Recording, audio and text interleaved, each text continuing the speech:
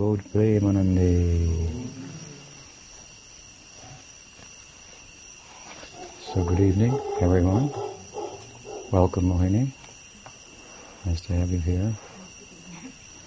Okay, yes it is. It is nice to be here. And so, we've been discussing from Caitanya-caritamrta, and we're at the concluding portion of the 13th chapter. In this chapter, a synopsis of the birth of Chaitanya Mahaprabhu is given. And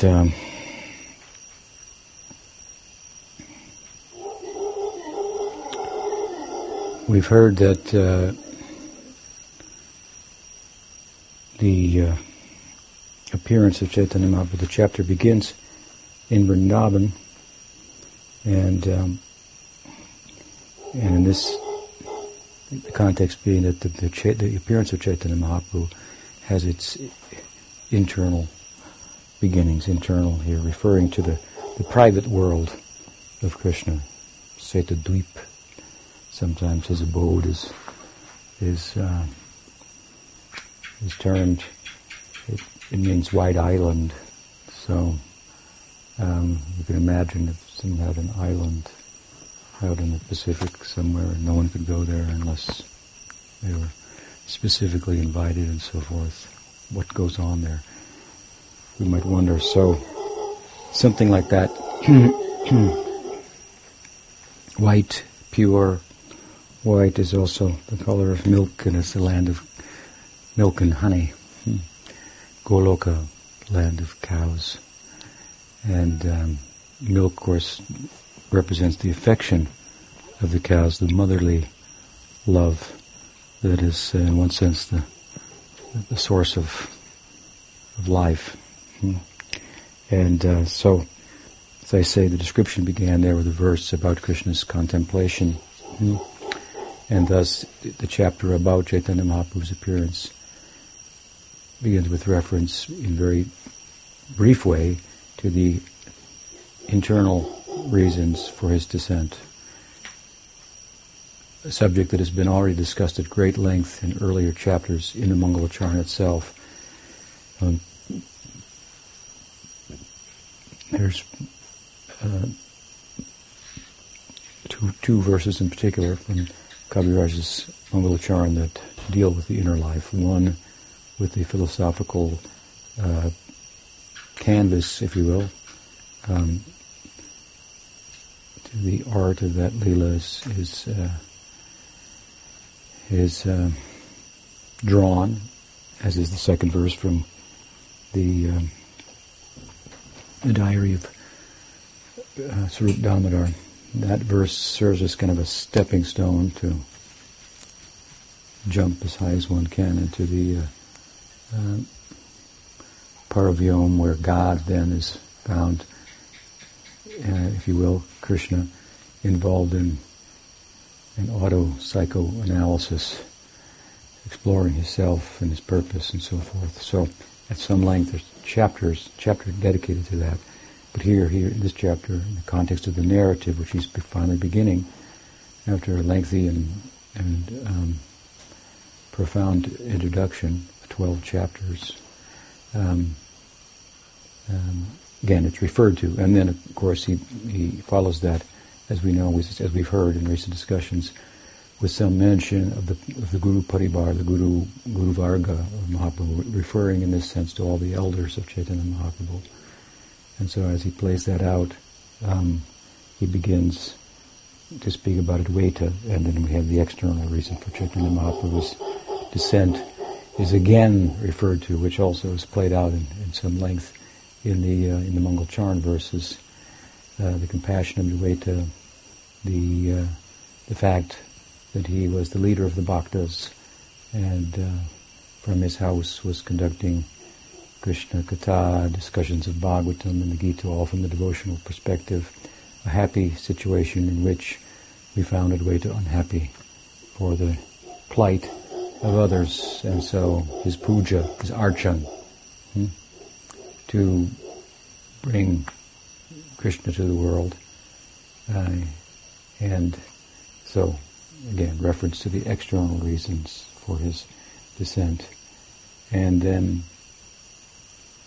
various other important elders of Mahaprabhu have been introduced. Jagannath Mishra, Sachi, we talked at length about Sachi and her contribution. I think in our last discussion Haridas was mentioned, and we talked spoke something about him and his significance and how he was part of the calling of Chaitanya Mahaprabhu to the world, as Advaita did his archan on the bank of the Ganges. Haridas was, this is described later in the text, of course, was found in a cave doing Nam Bhajan and praying for the descent of Bhagavan Shri Krishna at the same time. So they're intimately related, as we heard, Advaita and Haridas. We didn't reference it, but they are the Brahma and the Shiva of Chaitanya Vaishnavism. From this verse of the 11th book of the Bhagavatam, that there's two of them that follow the verse and a half really, that describes the advent of Chaitanya Mahaprabhu. It's followed by two verses, very beautiful verses that further describe his the nature of his appearance and so forth. So, Shiva Vrinichinutam Sharanyam Vityartiham Prantapala Purabdhapotam Mande Mahapurushate Charana Vindam. Shiva Vrinichinutam Sharanyam. So, Shiva, Vrinichi here means Brahma. They also took shelter of him. And so, this is the Advaita. Advaita is, as we've heard, Mahavishnu, but a special avatar of Mahavishnu. And one of the ways in which he's special is that the Maha is said to refer to Mahadev, Shiva, and Vishnu, so a combination of the two. So he is the Shiva, obviously. Haridas is the Brahma Haridas, and there's a lot of background to that. Taking us all the way back to the Brahma Vimohan Lila in the Bhagavad, and the Brahma's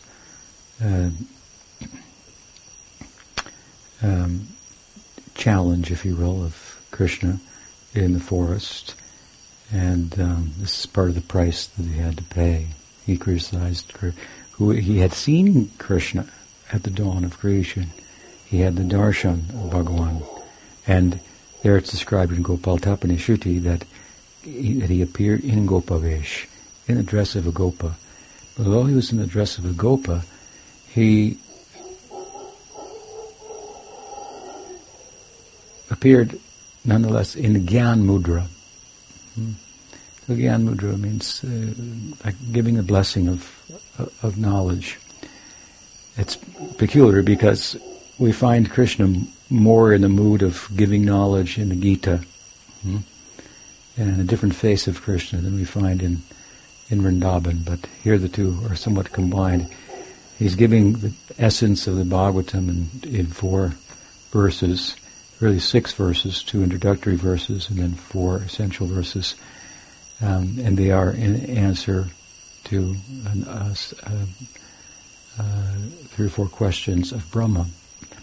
And but he's in the Gopavesh. So the idea is, of course, when he saw him later, Muyanti Atsuraya, he's difficult to understand as he is. He saw him in the Braj, as in Swayam Bhagavan himself. He wasn't in the Jnana Mudra, but rather he was holding rice and yogurt like you cook in the morning, and fruit in his left hand, and eating and putting food in his friends' mouths, and taking food from their mouths, and they're taking food from his. And this is Krishna just transitioning from the Kumar to the Poganda-lila, calf herding. So this is quite bewildering to Brahma. He thought, must be an imposter. I've seen Krishna. He's not like that. He's my guru. Of course, at the time, the dawn of creation, Brahma actually requested Krishna to have a relationship with him. It's there in the Bhagavatam, like a Sakha. So, in due course, in our spiritual practice, that which our chitta is influenced by, in terms of bhakti sanskars, by our association, particularly our guru, that will start to manifest, as if it's our own desire. And of course, then we have to cultivate a desire to pursue that. So in due course, Krishna showed him, you want to be my friend, this is what it's like. Here is an example. These are my friends. This is my friend Adi-lila. And Brahma was a little astounded by that prospect. At any rate, so the idea is there. He made some offense to Krishna. This was his penance to take birth as a Muslim, and be the Brahma of Guru-Lila. So naturally, Brahma and Shiva, they were close because Shiva also offended Krishna, and worse so in the Govardhan Lila, by trying to kill his cows with madness. This is the chief of the gods. Indra means the chief of the gods, trying to kill the cows of Krishna. It just says something to us about the nature of heaven, what the people aspire for, and can spend their whole lives very carefully following the varnashram in order to attain such a position. And the chief there can succumb to such that he would, out of envy, he would want to kill cows, and Krishna's cows, and inhabitants of Vrindavan. So it's described that when Shiva made when Indra, I should have, somehow I got into Indra. It's not Indra, so forgive me. But anyway, to finish that story, Indra consulted with Brahma. How to make up for my offense. Brahma said, I don't know, I offended him also. Not as bad as you did. But Sarabi helped him out, but I got distracted, but not entirely, because the point is, Muyanti Atsuraya. The gods are bewildered. This is another example of how the gods have a difficult time for understanding Krishna. Piety, it implies, material piety, the moral life, as perfect as one can be in the moral life to attain a position of a Brahma or an Indra. In and of itself gets us nowhere in terms of understanding Prajanananda and Krishna. This is the lesson of such stories, among others.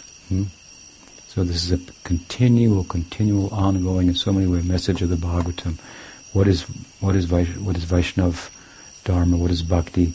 And what is ordinary Dharma? And how the former supersedes the latter. And this is a strong emphasis because this is revolutionary. What the Bhagavatam is emphasizing, it's pro-dharma, is a revolutionary idea. Religion, moral life, this is thought to be the sum and substance of religion, for the most part, across the board, cross-culturally.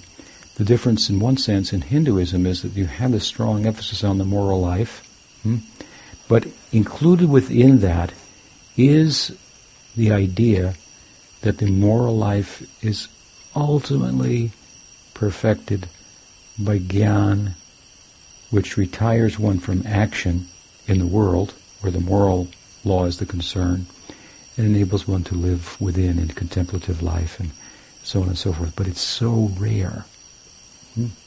It's so rare to be a sadhu, to be a mystic, in a real sense of the term. And there are many imitations. Therefore the Gita, Krishna says, mityachara suchate, better to do your work. He who lights no fire, performs no work, is what kind of a sannyasi? He says, he emphasized this point in Gita, better to work in accordance to the Dharma, with detachment from the fruits, which will bring the ingress of knowledge, than to sit in contemplative life. The idea is prematurely, and the idea is that this is not easy, and it's easy to imitate. And when this is imitated, then everything is lost. Then your spiritual example is compromised, and Without that example, then what prospect do we have? If no one has attained it, then it's difficult to think that we will. And it's a rare achievement. Manusyanam sahasreshu kaschid yatadisiddhe. Yatatam api siddhanam kaschid mam veti. It's a 1 in a million. Muktanam api siddhanam narayana parayana.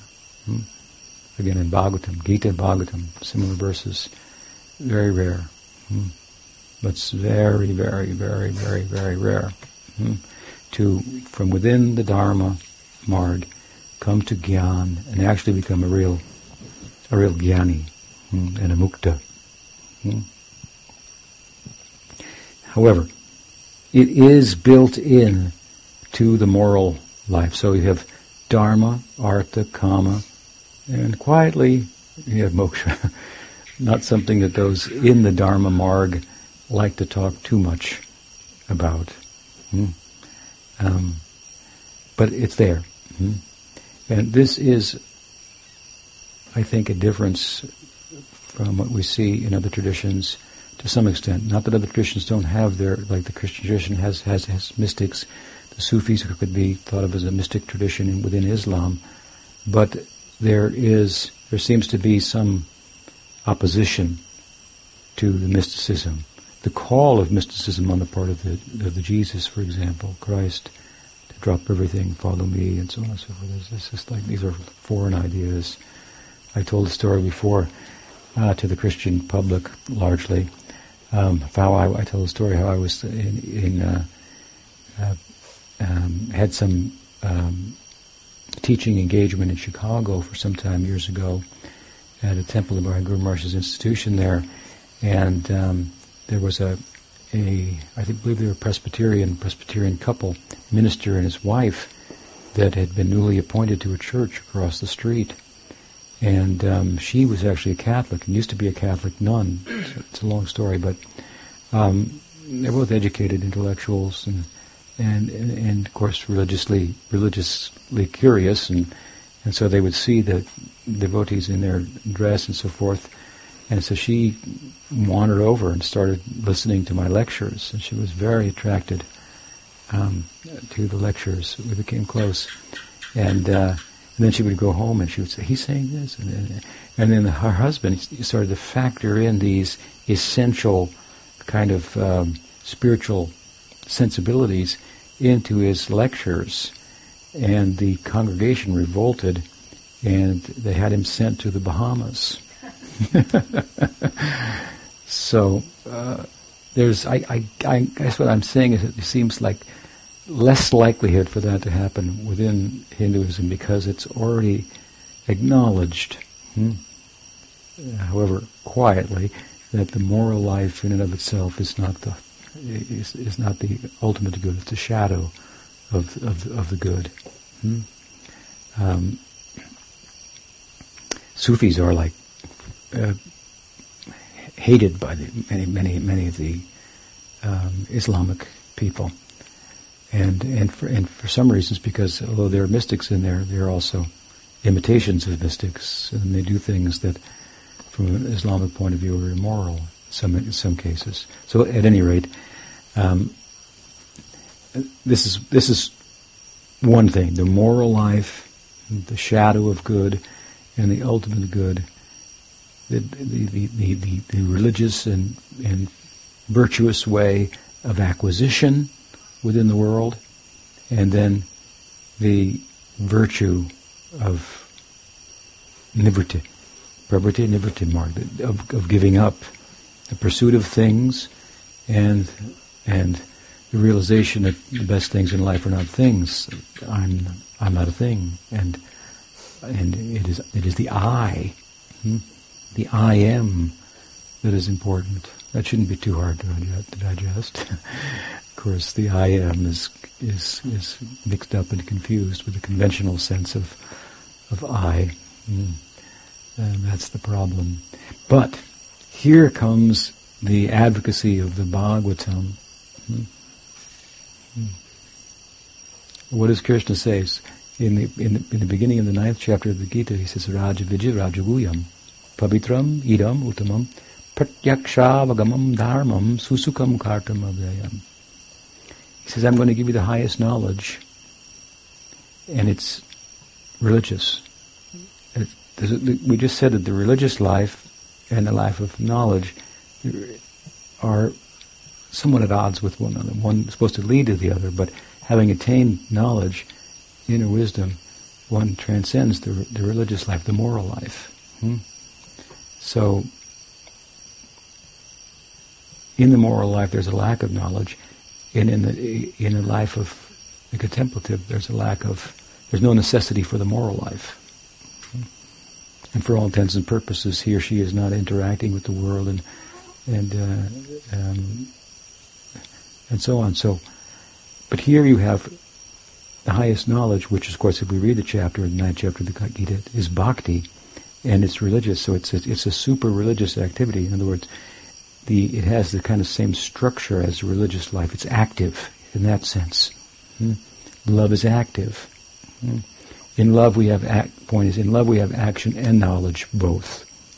In the karma mark we have action, and there's not any love there, so to speak, or very little. Only to the measure that we sacrifice to get a thing. A little bit of sacrifice that we do, there's a little bit of love. A little bit of giving, in other words. The whole thing is about taking. I'll give if I can take.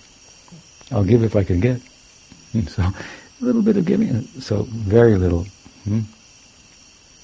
Very little knowledge there. Very little love there. And no knowledge. If you have knowledge, why are you pursuing things that don't endure in the pursuit of enduring life and happiness? So, knowledge is absent. And then when their knowledge is present, then the action in the Dharma marg ceases. But there's not necessarily a lot of love there. There's no taking that we find in the karma marg, but there's no giving either, so to speak. Some giving, maybe, some welfare for the people, some sharing of knowledge, but in bhakti both these things are fully operative, because in love there is action and there is knowledge. In bhakti there's love is a kind of knowing, essential knowing. So the Bhagavatam, this is a revolutionary text. After all, the story is that Vyasa, after compiling all the texts, was chastised by Narad, because in the text he emphasizes dharma and karma and jnana, and not bhakti in no uncertain terms, clearly, as to make the point that this is what all the texts are really pointing to. So he says, you've done it by all of the work you've done in your writing and editing, compiling, and so forth. Vyasa means the compiler, composer. You've done a disservice to the society.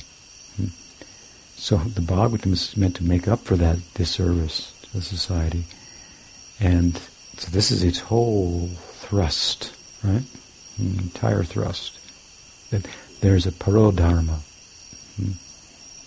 And it's beyond action, what you can acquire by that, and beyond what you can acquire by knowledge unto itself. And as such, it's a veritable New Testament to the Upanishads and the Veda and other Puranas and so forth.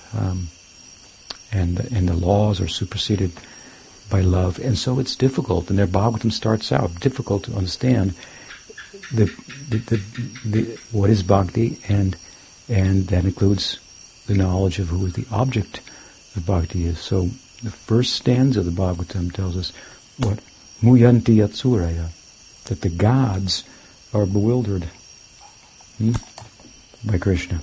They don't understand him. These are examples we've given of Indra, of Brahma. And this is something about the implications, what these stories in the Bhagavatam are saying.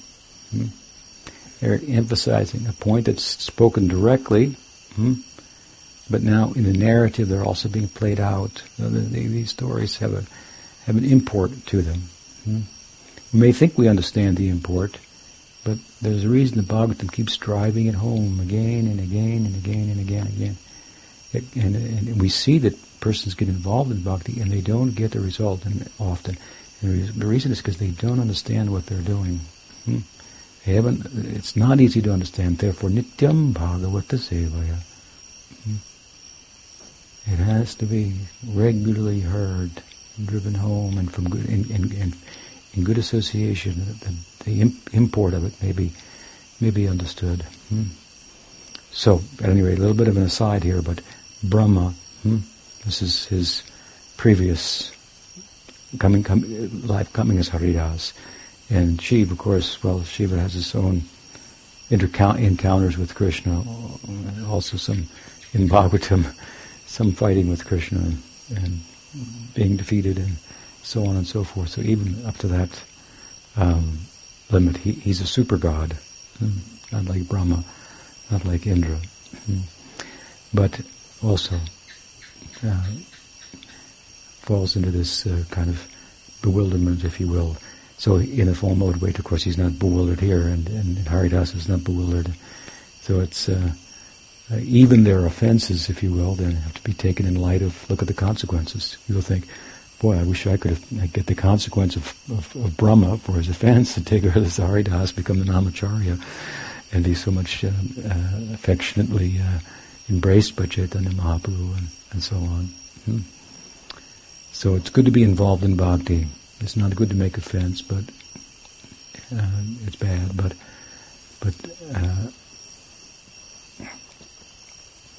it appears that for the most part,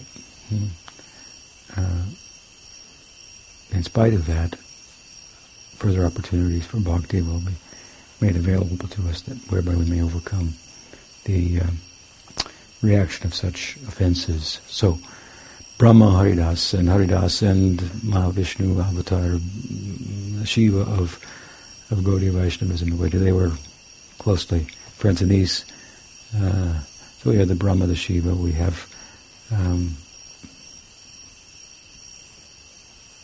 the Vishnu and Chaitanya Mahaprabhu also.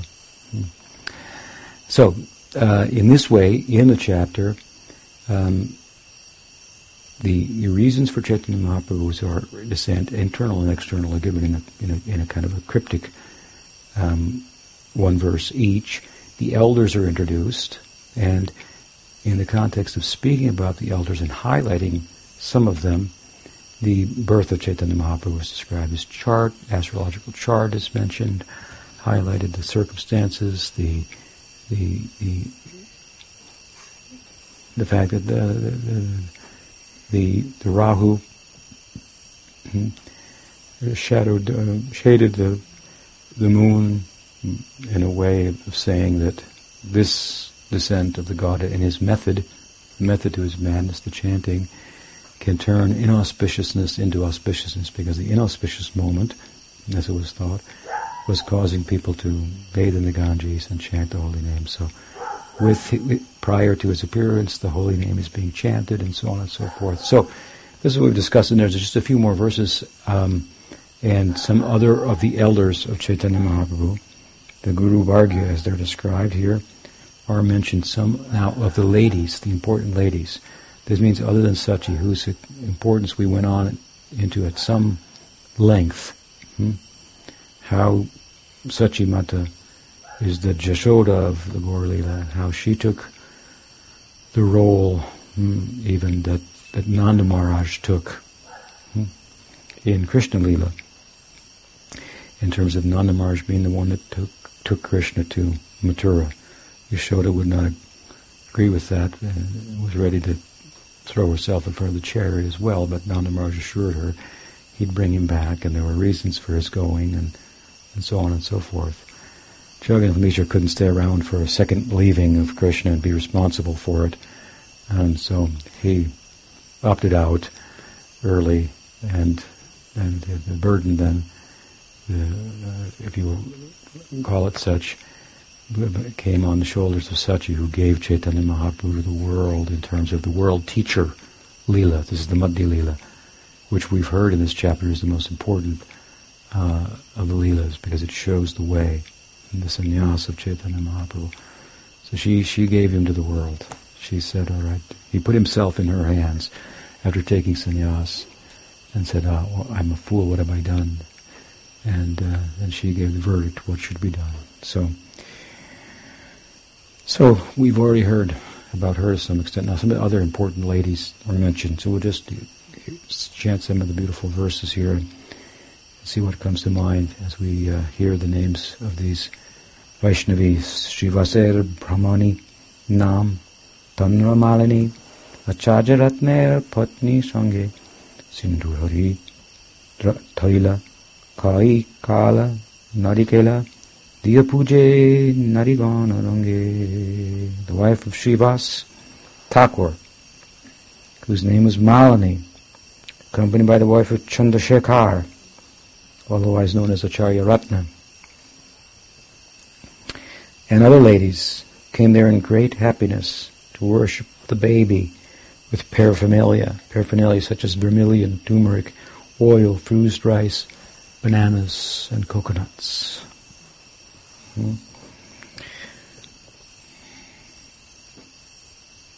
Advaita Charja Bodhiya Jagat Pujita Arja Namtana Sita Thakurani Acharya Ragnapana Nila Upaharan Dekite Balaga Shiromani.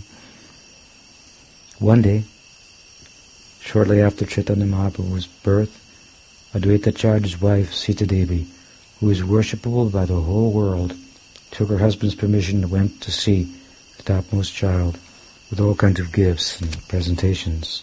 Suvarner Kati Bauli Rajata Mudra Pashuli Suvaner Angada Kankandu Bahute Dibya Shankara Jatera Malavanka Svarna Mudrar Nanaharaga.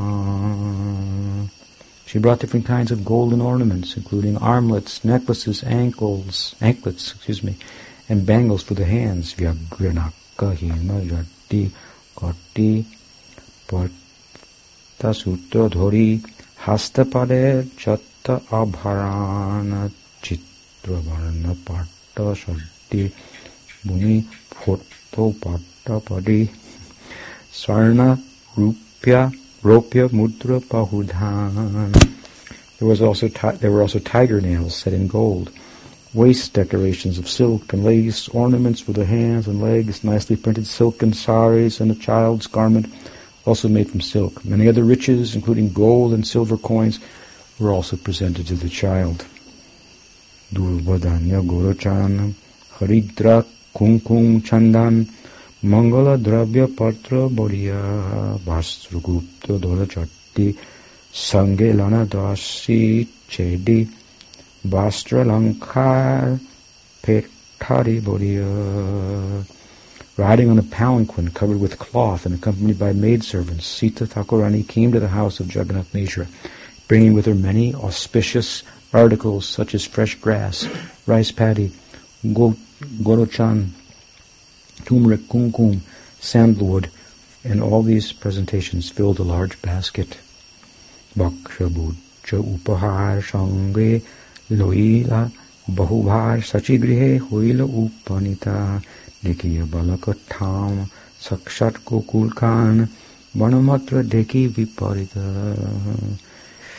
When Sita came to the house of Sachi Devi, bringing with her many kinds of edibles, dresses, and other gifts, she was astonished to see the newborn child, for he appeared for she accepted that he was Sakshat Gokul Khan, directly Krishna of Gokul. The only difference being his golden color. Swarna Anga Surnirmana Suvarna Pratima Bhana Sarvanga Sulakshanamai Balake Divya Jyoti Deki Poila Bahupriti Vatsal Yete Dvabila Hridai. Seeing the transcendental bodily effulgence of the child, each of his nicely decorated limbs full of auspicious signs and resembling a form of gold, Sita was very pleased. And because of her maternal affection, she felt as if her heart were melting. Adi-lila shiyeshe kailabahu aishe ashishe Chirajibi how do vai dakini sakini hoite shanka upajita chite darenam tuliya nimai. So she blessed the newborn child by placing fresh grass and paddy on his head and saying, "May he be blessed with a long life, being afraid of ghosts and witches." She gave the child the name Nimai.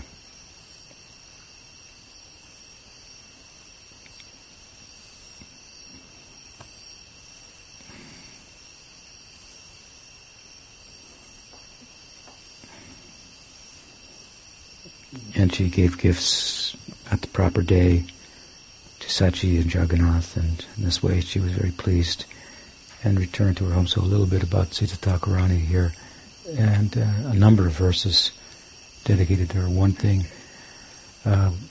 we see here is that the point that's being made is that she brought many valuable things, and the implication is that Advaita was wealthy. And the implication of that is, of course, that yes, he's Shiva, but he's also Vishnu, as he said, Mahavishnu. So we go to the Vishnu side of him. Shiva's poor. He lives very simply and dresses in ashes. But Vishnu is, of course, very well dressed and ornamented, and the reason is because, in one sense, Lakshmi is his wife. So this Lakshmi is the Swarup Shakti of Bhagavan. The Swarup Shakti is integral to Bhagavan. We have the three principal Shaktis of Bhagavan, the primary, the intermediate, and the external, or the internal, the marginal, and the external, in Prabhupada's language, Shaktis. The Maya Shakti, the external, the marginal Shakti, the Jiva, Tatastha Shakti, and the Swarup Shakti, the internal or primary Shakti. So these Shaktis of Bhagavan, amongst them, we say in our Achintya-Bheda metaphysic that Krishna is one and different from his Shaktis at the same time. That said, he's more different than he is one with his Maya Shakti. And he's more one with his Swarup Shakti than he is different from it. And as far as the Tatastha Jiva goes, well, he can live in either environment. But he's more at home, or let's say he is at home in the Swarup Shakti environment, which is a consciousness environment. So there is a kind of integration that the Tatastha Shakti can have with the Swarup Shakti that it cannot have with the Maya Shakti. That's why, for example, although the body, the spiritual body, the Siddha Deha of the perfected devotee, who's a unit of Tatastha Shakti, Jiva Shakti, the spiritual body is constituted of Swarup Shakti, but the devotee is that body. Whereas, although he's constituted of Swarup Shakti, of Tatastha Shakti, whereas in a material environment, he is not the body, because there's no integration between matter and consciousness. They're opposites. The inert, Achit, Asat, Nirananda, and the Satchidananda, the Jiv, they don't mix. They don't mix. But just as the Swarup Shakti has the power to transform the Maya Shakti and spiritualize it in the form of the Sadhaka Deha, so, and more so, it has the power to integrate with the Jiva Shakti, which is consciousness, make ingress into the jiva, and then the result of the jiva's responding to this in love and bhakti is the culmination of that. That has a form. The love has a form, spiritual body. So the idea of if you take an iron rod and you put it in the fire, this example is given in Govinda Bhasha of Baldev's Vidyabhushanam, where he talks about the Kumaras being devotees but being God. Sometimes they're described as in either way. So it means that he can act like God, like a mukta can in so many respects. Just like an iron rod put in the fire, for all intents and purposes becomes fire. Even though you could say, well, it's really an iron rod, but that doesn't really kind of count anymore because it's a fire rod. But still, the point is, Baladev emphasizes, the point is still, there's a difference. It doesn't show up in any way that's of any consequence, really. You can fully function in the spiritual world, and you integrated with the Swarup Shakti in a way that Maya Shakti really can't. Or you can't integrate, let's say you can't, the Tasta Shakti can't integrate with the Maya Shakti. But it can integrate with the Swarup Shakti. It doesn't become the Swarup Shakti. But it's like falling in love. Something like there's the potential in everyone to fall in love. You fall in love and you become more as a result of it. You don't become different, a different being, and changed in that respect, but all of your potential is manifest. So, what was the point here? How we got onto that?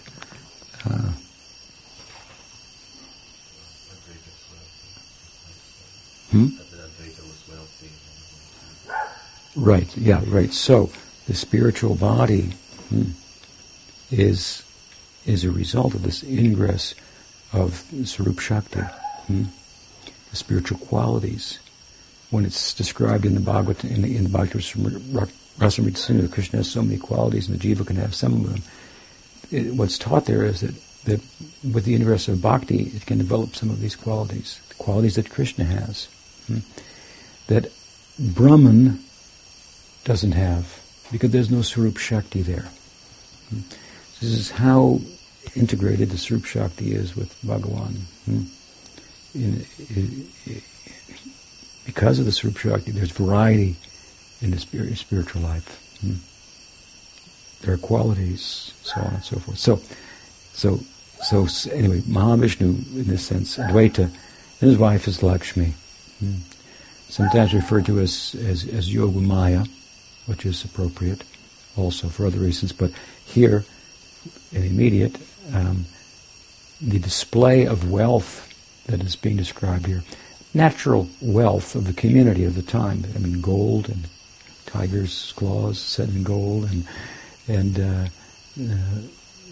the wealth of rice, the main staple, and so forth, and spices, and so on, and silk and cloth, and so forth. So the Brahmins are typically poor, but Advaita was quite well off, and he had Lakshmi as his wife. So this is the implication of all of the wealth she brought. Now, and also here, it's several verses have been dedicated to her, so she's a very important person.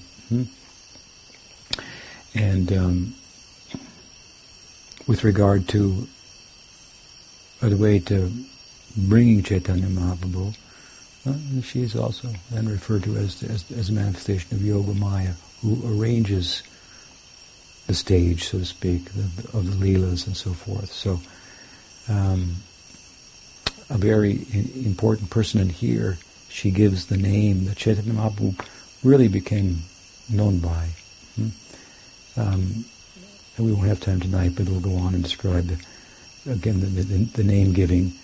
and selection of the name by Nilambar Chakravarti, the male, the maternal grandfather of Chaitanya Mahaprabhu, based on the astrological chart and so on and so forth. And the significance of that is considerable, but the name by which he really became known is Nimai Pandit.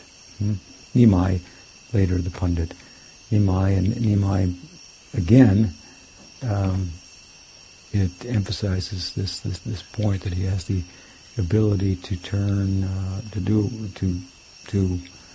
turn inauspiciousness into auspiciousness. The neem tree is bitter, but it has auspicious characteristics and medicinal characteristics, and so on and so forth. We had heard earlier that Sachi had seven daughters that were died at birth. So there was concern for the child. He was born near the neem tree. The neem tree is thought to keep away evil spirits. On the psychic level, we know on a physical level it has medicinal qualities and so on and so forth. So they also projected that on the psychic level it has power as well. And so underneath the neem tree he was born, so she called him Nimai. This name stuck with him. Later we'll hear also Gauri, Gaur Chandra. All these names came from the ladies. All these names that we always chant, all came from the elderly ladies in early Gaur Lila, from Malini, Sita Thakurani, Sachi, and so forth. Affectionate names. So some space has been given here appropriately to Sita, a very important person in the Lila. Any questions? Yes. In the beginning of this lecture, you mentioned Lord Brahma. Brahma. Yes. Brahma. Not Brahma. Brahma. Yeah. Speaking to Krishna, and in Srimad Bhagavatam, that being described in different places, is that the same Brahma from throughout the Bhagavatam? These are, be careful not to overthink it. Okay. Brahma is a paradigmatic person. He represents the Rajaguna. He represents the upper end of piety. He said if you do 100 births of perfectly executing the Varnashram Dharma, you can become a Brahma. And then a Brahma Bhuvanap, Loka Punavardhanarjan. Even the Brahmas fall down. Of course, some of them get liberated, but there's even death on that planet is the point, Gita says. So it's not so important because you think, well, no, wait a minute, said a Brahma was, then when he came there, and then how could Brahma become a Haridas, because it's still the same Brahma? Don't overthink it, would be my answer to that in general. But yes, it is thought that the Brahma at the dawn of creation, who heard the Chatur Shloka, is the same Brahma that saw Krishna. Obviously one of them did. Yeah. Right? And all the Brahmas at the dawn of creation hear the Bhagavatam in some universes, the idea. So, now how he came as Haridas, when he's still what happened, means Brahma took off, for a moment to become Haridas. And that happens. We find in Priyat Bhagavatamrita that Gopakumar went to the Brahmaloka, and something happened to Brahma for a short period of time, and Gopakumar became a Brahma. He was appointed as a Brahma. So Brahma checked out for a short period of time, as Mahavishnu did for a short period of time. From their perspective, in terms of their roles, universal roles, and entered into the eternal moment of Gaur Lila. Did that help with your question at all? Yeah. Okay. Anything else?